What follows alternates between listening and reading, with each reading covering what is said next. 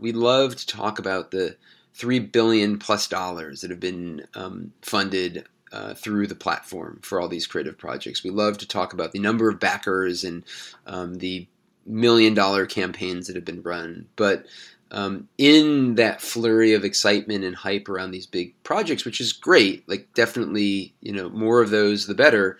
But there is a massive community of much smaller projects out there that are raising a couple $100, a couple $1,000, tens of thousands of dollars. And the reflection that I've had over the years, that I think is a deeper reflection to culture and what I would say is the connective power of the internet, is that cash or capital that is getting transferred from you to me through that campaign is really an expression of my love for you, right? And so that might sound a little, hippy-dippy, but I don't think it is, right? I think it's actually a really important thing that it allows us to bring us closer together. Hello and welcome to the Community Podcast by Co-Matter, a show that explores how people connect, share, and create in today's hyperspeed world. My name is Severin Matusek, this is episode 11, and today's guest on the show is Charles Adler. Charles is a designer, entrepreneur, and technologist, most well known for being the co-founder and former head of design of Kickstarter, the crowdfunding platform that forever changed how creativity gets funded. Charles then founded Lost Arts, a 25,000 square feet workspace in Chicago, and travels the world to speak about social entrepreneurship, technology, and creativity. This podcast is the second conversation I had with Charles, and it builds on some of the discussions we had when we first met in Copenhagen last year. We talk about his experience in building Kickstarter, community design at Lost Arts, the difference in building a global online platform versus a physical workspace, corporate responsibility, and social change. I hope you enjoy it. Here's the Community Podcast with Charles Adler. Welcome, Charles. Thank you. It's great to have you again on a conversation on the show here. How do you see both of these places that you founded, Kickstarter and Center for Lost Arts? Where do you see the similarities between the two? That's a great question. So, for one, I think my excitement around Kickstarter when I first met Perry, and I actually very much recall it on our very first phone call.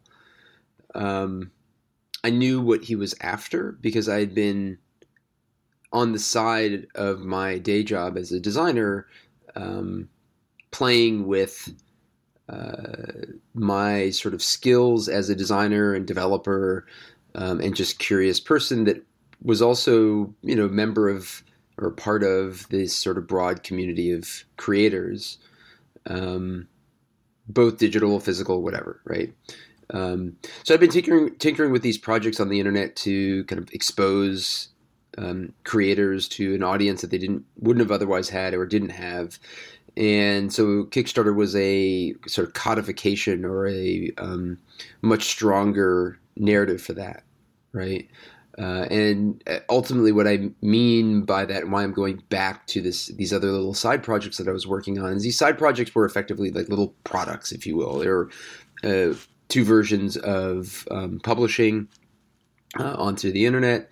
And so what Kickstarter was, ultimately was is clearly a platform, right? It is a sandbox, a petri dish that allows a number of people to bring their own imagination to the masses or to a small community of people to help get it off the ground. And so that was really compelling to me. That was a much better story than what I'd been working on prior, better version of it. And so, the connection between Kickstarter being a platform to fund through community, independent ideas from independent creators.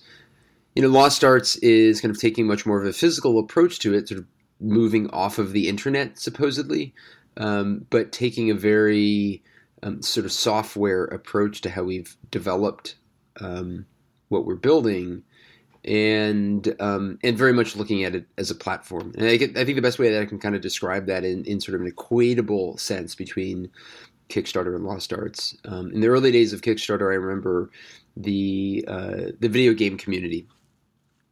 Perry, Yancey, and I played video games. I can't say, at least I can only speak for myself, but I wasn't abreast of the industry, so to speak. And early on, we saw some folks launch some campaigns around funding a game, and then there was some chatter around that community about this new thing called Kickstarter that enabled some of these projects to come about. And that was not something that we had seeded. That was something that was like 100% organic, and that is one example of many. And the same is true for Lost Arts, which is to say, right now we have, I'll call it two and a half projects incubating out of the space, basically developing their kind of thesis or their product out of the space, that are working in urban connected agriculture. So IoT devices that help plants grow so that we can eat more healthy foods. And that is not something that I had originally kind of conceived of happening in a space like Lost Arts at the onset. And so in thinking about it as a platform, it is a place for you to bring your creative imagination. And so I'm fascinated by that. I'm quite frankly, the whole reason one of the things that I found for myself as continuity between the two, and just generally across all of my projects, is just this fascination with the creative process, and fascination with seeing, observing, maybe playing a role in the development of somebody's idea. I love seeing somebody do their best work, and that's fascinating to me. What I understand from your words is that a platform basically means you're creating the soil for many things to grow without necessarily having control over it or knowing what will come your way, right? 100%. So that both happen on Kickstarter with video game communities, other communities suddenly discovering the platform and putting on their projects, and now happening to Center for Lost Arts. So I have many questions around this, because what I find interesting is, obviously, if we compare those two platforms, and Center for Lost Arts being a physical platform, being a physical space where people come in. So obviously, the question of scaling is completely different to an online platform that can scale indefinitely, basically. So how do you see that from a community perspective of providing this framework and this soul, but in a real space, in an offline space? Is it more challenging? Is it more difficult? Is it harder to grow? Is it harder to reach more people because you're based in Chicago and it's your only location? Right. No, it's a fascinating question that I think about quite a bit. And I think in there, there's an obvious limitation to physical space, right? There's only so many people you can cram into a room. And yet I am constantly interested in how do we enable more people. Right. And I should say that, I mentioned kind of taking a software development approach to Lost Arts. It's what I'm referencing is kind of a lean startup methodology, if you will, which is simply to say you build, a proof of concept, sort of the rough and tumble idea, and share it with some people, and then you scrap that and build a prototype, and then you probably build many prototypes. And we've gone through that process with physical space twice now, and it's in those hiatuses, if that's a word, the breaks between those iterations, that I get pause and reflection, just kind of pull it back to that other moment. And so we're in one of those moments right now. So with regard to in that moment, and even in the moment as we're building the thing and actively running the space, there is always this question of like, hey, we're going to hit a wall. We don't even actually know what that wall is, because it's not as though the, say, 1,000 members are actively in there all at one time, right? So what is that activity, and and then intensity at any one given time. You can think about this from a web analytics standpoint. But then there's another way to look at it, which is, what do we stand for? What is the brand? And to what extent is that limited to physical space? To what extent is that limited to the physical tools that we provide in the space? And so I think there's actually a lot that we can play with that say allows us to do something effective in a, 500 square foot space as much as we do now in a 25,000 square foot space. And then bring into that, once we have a multitude of spaces, we're sort of very much in our infancy, but a boy can dream, right? Once we get into a network of spaces, what is the connective tissue between that network? And if you build connective tissue between that network, what's to say you couldn't reach beyond the physical locations? Yes, so if you would grow Center for Lost Arts into multiple locations, that means you would also think about possibly attaching an online platform to it, so all those people could connect. Yeah, that's right. Okay. Yep. Yeah, and our way that we've sort of modeled that over the last year, our hack, if you will, is a Slack account. So we use Slack as a way for the community of members to engage with one another, ask each other questions, give advice, and so forth. And it's been really active. And even once we shut down, the community is still active, which is fascinating to me. Like they still want to stay in touch and still want to learn. Yeah. So I would say that in this case, the success of this community is not Slack. It's not the online tool you're using. It's the spirit that people have and the commitment and the shared vision, right? 100%. Yeah. How do you, speaking of that, how do you make sure that people who come to your space, get into the right mindset? Because I also think this is very much different than having an online community where, you can work with text, you can work with video, you can work with several design and sign up forms to get people into the right mindset, right? And I think we previously talked a lot about design, designing certain fields in a way that it's perfect for exactly the interaction you want to have. How does this work in a physical space? How do you translate that? I was, as you were just asking that question or framing the question, I was thinking to myself, one of the beauties of the web is that I can build software to read what you're writing as you're writing it. And so if you're using certain words, let's call it profanity, that we don't like, I can remove it or ask you not to change the word, right? You can't do that in a real setting. Someone's just going to say what they're going to say. So, I think going back to your question around cultivating community, I actually don't think it's too different. And I think what I would say outside of the, what we just talked about from a technological standpoint, but look, we're in an age where I was just having this conversation earlier, that the internet and the web have moved from sort of, cultish hippies, those of us working like nerds in the basement of the math building, to part of everyday life, right? It is a mass consumption platform at this point, meaning the internet and the web. And so that means it's starting to breed technology, this new kind of version of it, starting to bleed into everyday life and starting to influence everyday life in different ways. And so I guess why I'm saying that is, look, we have a website, and on that website there was, when we were running the experiment for the last year, a way to apply to become a member of Lost Arts.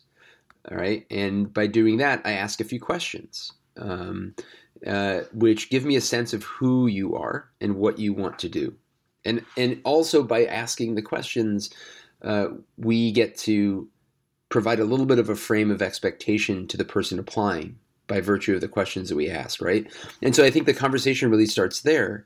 And I'm saying this because, in the early days with Kickstarter, we knew we wanted to engage the community of creators that were running campaigns early, because we knew the sense of the community that we were after early on. And so that leads to some form of curation, right? Selection of what should or should not go.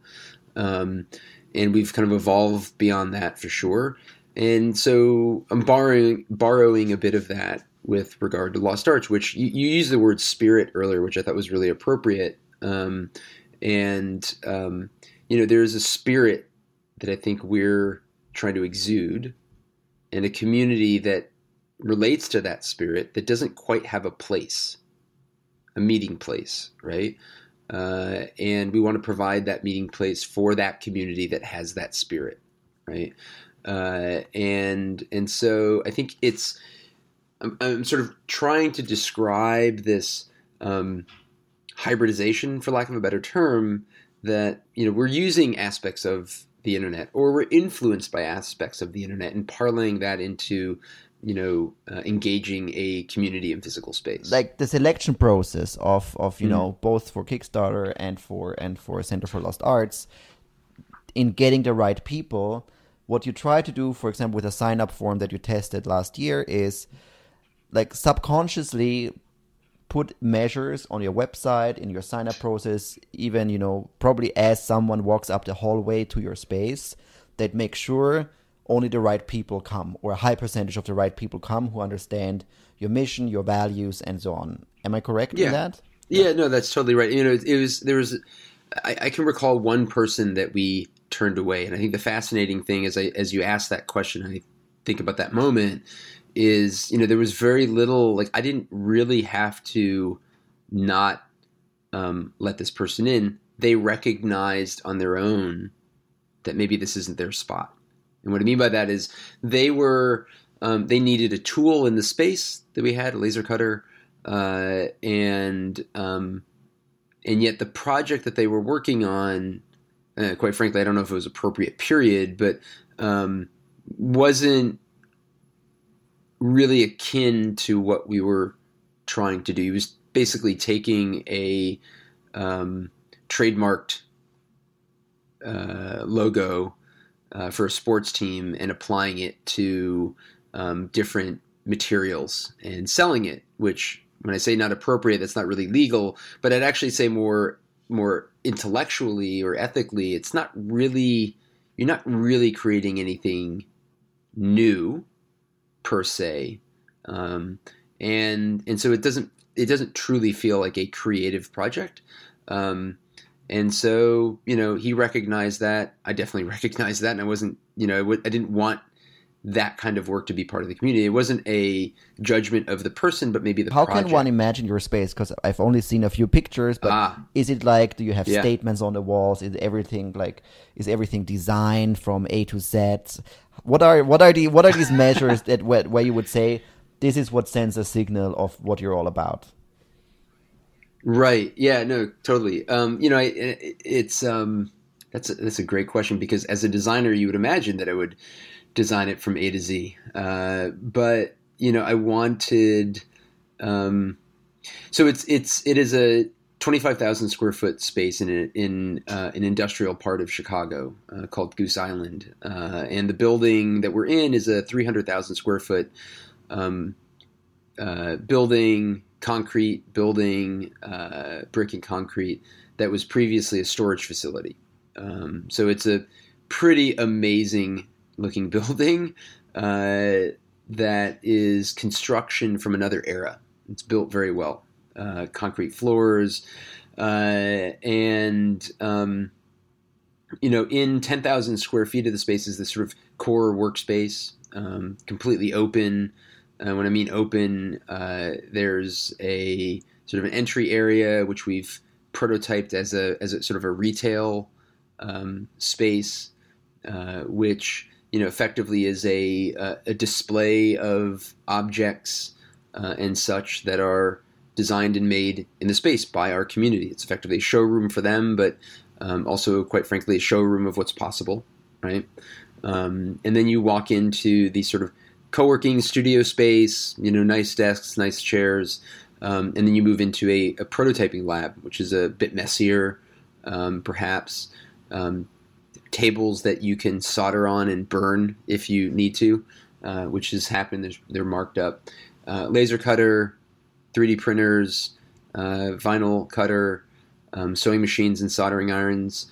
And then you traverse into the back portion of the space, which is generally the more intense sound and dust and danger zone, which is the workshop. So table saw to drill press to CNC machine, to more tables that you can construct on. And so, I think that's the sort of facility, but I think the more important piece, quite frankly, kind of goes back to that retail portion, which is, the objects and the people that accompany the objects, right? The community of people. So I described it in the way that it described it, or tried to paint that picture, and that it is a completely open, and again, borrowing from the internet and the language and conversation around transparency, we're really trying to exude this kind of open community, right? Where now I'm speaking about individual people, where Pam, who's a painter and a sculptor, is literally working right next to, as she's painting, she's working right next to a team that's working on an urban IoT-based agriculture project, right? Who's then working next to a furniture designer, right? Who's then working next to somebody else who's also working on an urban ag project focused on mycelium or mushrooms. And so it's this real crazy mix of people really pushing boundaries. And I think even in that, it's like, wow, crazy stuff is happening in here. Maybe my project isn't crazy. Your physical retail space, which is the first thing you see when you enter your location, could be compared to the website of an online community where you immediately see these are the members, this is what they do.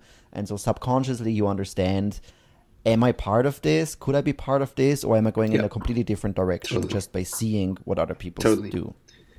It's our homepage, right? Like, it's our physical homepage. And I like that. I've not thought about it in that way, but I definitely see much of, what I've effectively taught myself and learned over the years with regard to user experience design and interaction design and just graphic design and all the designs as entirely translatable to the physical world.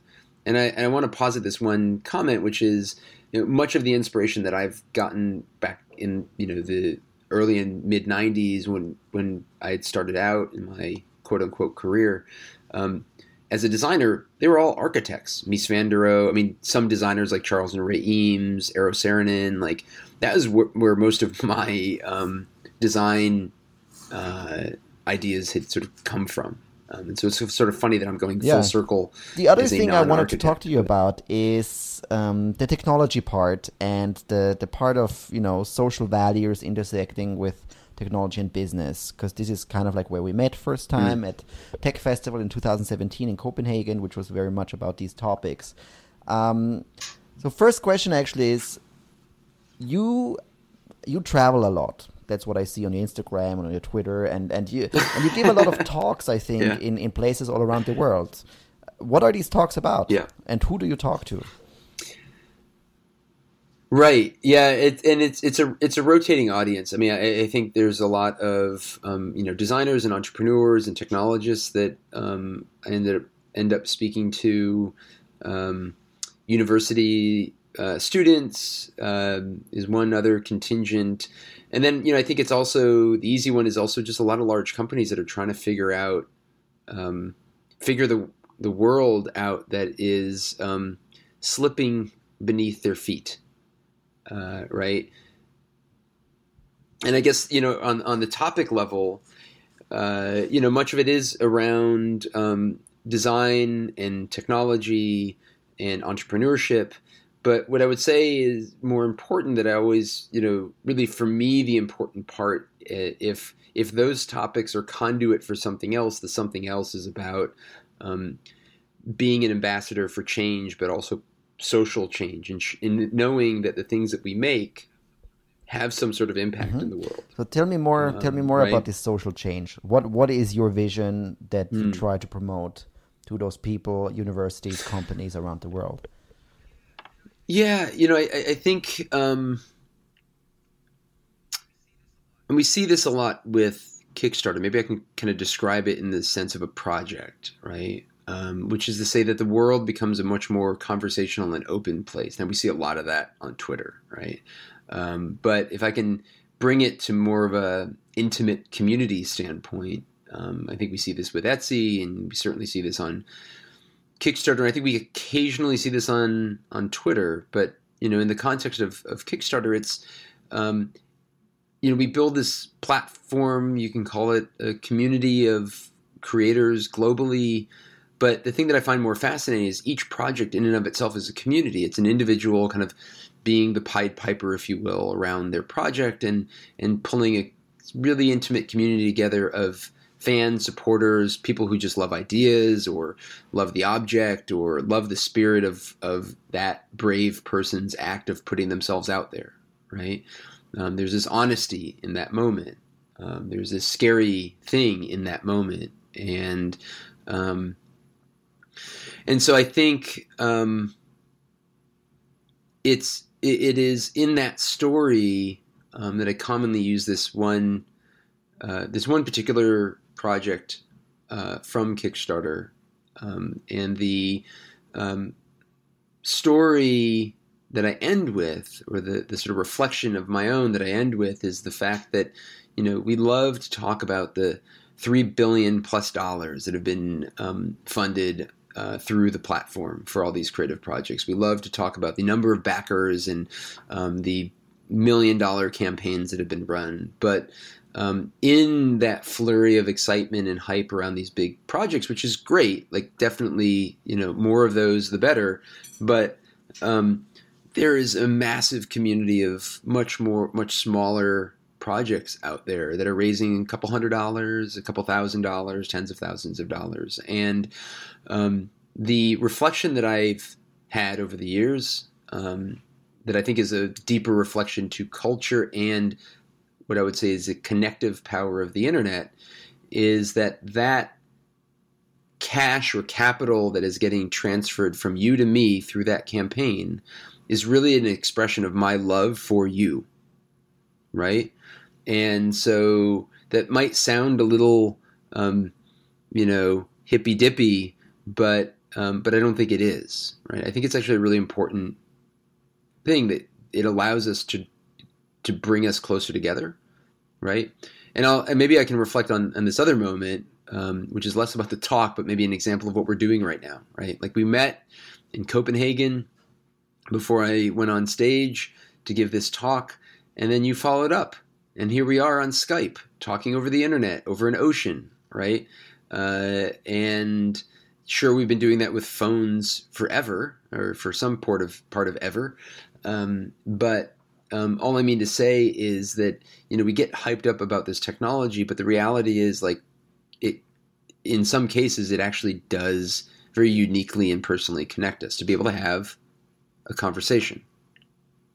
And I think that's incredibly important. I would be curious, what do your audiences, especially, let's say, large corporations that listen to your talk, what's their feedback? Is this complete news to them, that this is about people, this is about connection, this is about, the human values in between?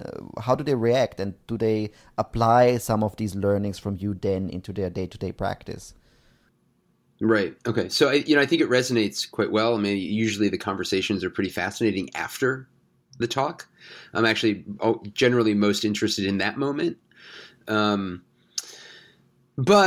I think daily behavior ends up taking over. And so I guess what I mean by that is, and I've seen this kind of firsthand over the past couple of years in, different engagements that I've had with some of these larger companies. And ultimately, the difficulty is, you might be able to think a different way for a moment, but sometimes the power of the, let's call it the machine, but the everyday routine and the sort of consensus around you ends up pulling you back into the same behavior, right? And if I can play on that little topic for a bit, it's that is where the entrepreneur wins, because they're still trying to figure out behavior, right? There's a word nimble that we like to use, right? And so they still have that. They're still very nimble mentally and intellectually. They're not grounded by anything because they're curious and scared and excited all at the same time about this opportunity. But they're in many cases just trying to keep the thing afloat, right? And so I think in that there's just it's a context problem, and I think some companies are starting to get it. And it's interesting to watch a number of these companies form venture groups. And what is the definition of a venture group for a corporate entity, or create innovation teams? And what does that really mean? And how do they actually operate? And it's probably going to be different than a early stage startup that doesn't have Does this also corporate backing. mean the understanding of a company, be it large or small, that they are part of a community, a society, a culture, and they have a certain responsibility to give back to that and to connect with that?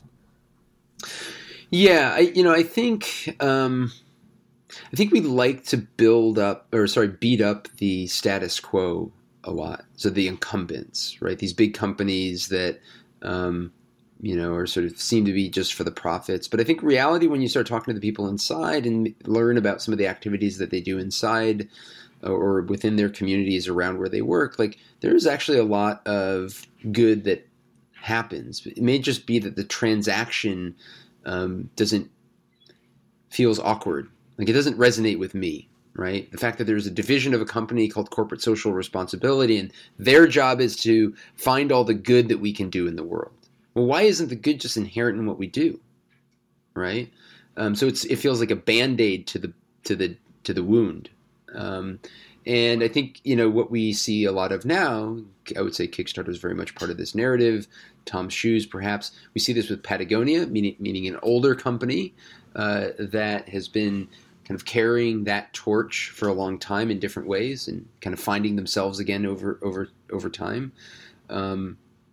Is integrating and finding a balance of doing well economically, financially, but also doing some good in the world, right?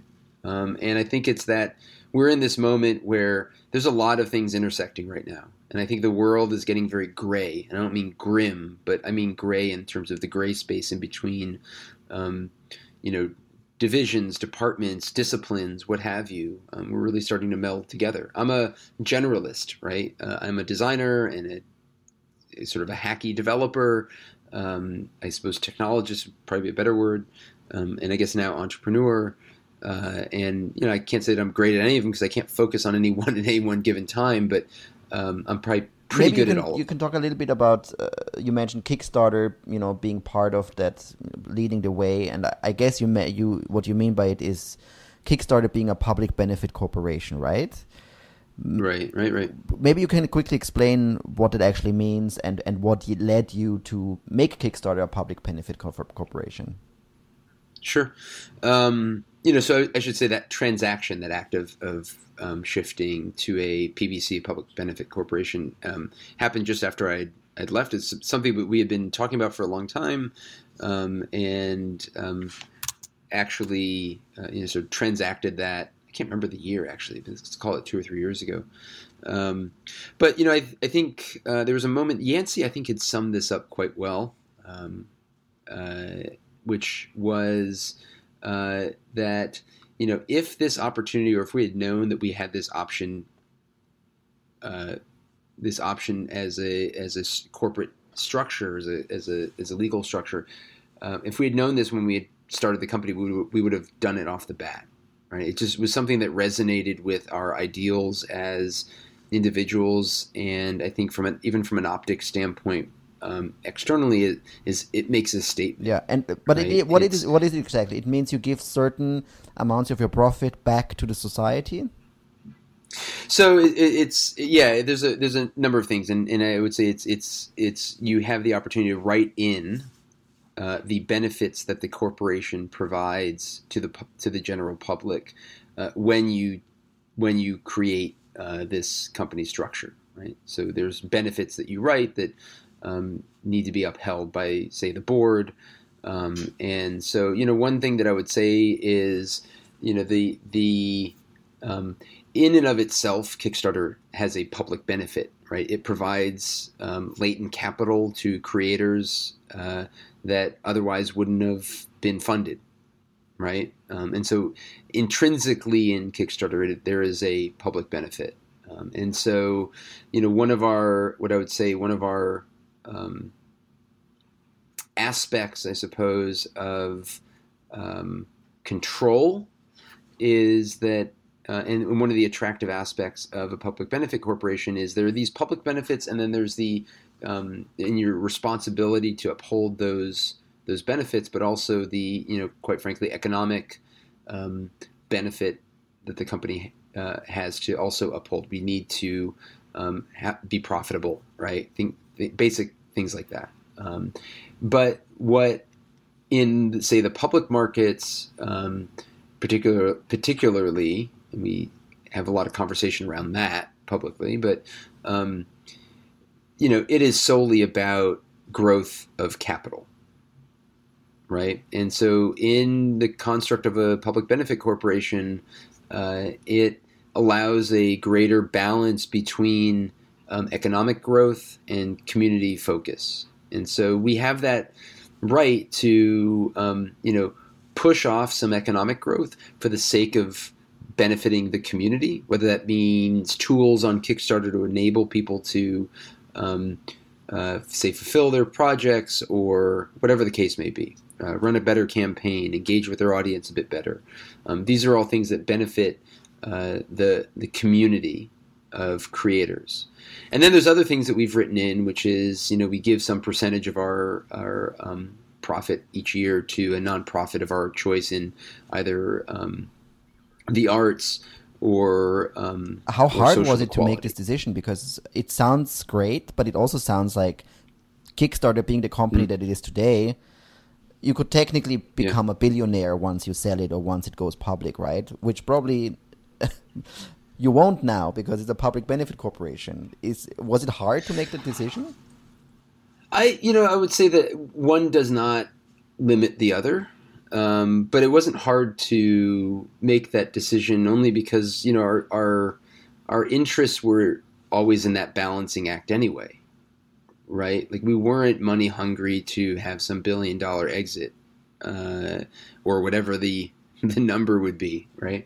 And so we knew that we had built something special. We had a very close relationship to a large number of the people that were running campaigns. Like these are our friends, right? And the number of friends that I have made by virtue of that time building Kickstarter is pretty incredible. And I continue to meet new people, right? And so we recognized that there was value in that, and why contort it for our own personal gain, right? So yeah, I don't know if there's any other real way to explain it other than that. We're just maybe different people. Yeah, maybe. I mean, the way I understand it is also, it could also be a measure to ensure in some way that Kickstarter becomes a long-lasting thing, right? Because if with other structures, you could probably, maybe there comes this very tempting offer that you can't refuse, you sell it, and the company that bought Kickstarter is going to shut it down, which means all of these things you build up are going to vanish. So was this part of the process? Right. So that was definitely part of the thought process, which has more to do with, and I like you the fact that you use the term longevity. Like we were thinking about the fact that hey, at some point we are going to die, or maybe at one point all three of us leave the company, right? And who is going to carry that torch, right? And we can interview them and know them so well, but over years and decades, who knows? Maybe it gets contorted in some way. And so we wanted to be able to at least preserve the essence of why we started it, right? And I would say that was a big motivating factor behind that act as well. I see. The reason why I'm asking is because obviously, I think a lot of the things that we've seen in the last year, talking about 2017 again and the new year, is more and more criticism coming upon tech companies in Silicon Valley, right? companies that are acting unethical, companies that are merely there for making the next billion-dollar exit, that accumulate tons of data to send you advertising that you don't want to see, and so on. So there's very little examples like Kickstarter and your mindset that guide founders or guide the general public in this direction. So I wanted to know, why did you choose that, and what takeaways can we take from your decisions and your mindset so that maybe more people take that path? Yeah, no, 100%. And we I think that was when I used the term optics earlier. I think that was one of the making a statement. It was that was in mind. Like we wanted to project out how we think and how we operate. I mean, even to the extent that we've made the benefits of the corporation public. Right, our charter is public. You can go to the website and read it, and we talk about it. It's in our footer that we're a PBC. We're very proud of it, and we, I think we knew that it was going to make a statement because it felt very different than the story you might normally hear about our quote unquote industry.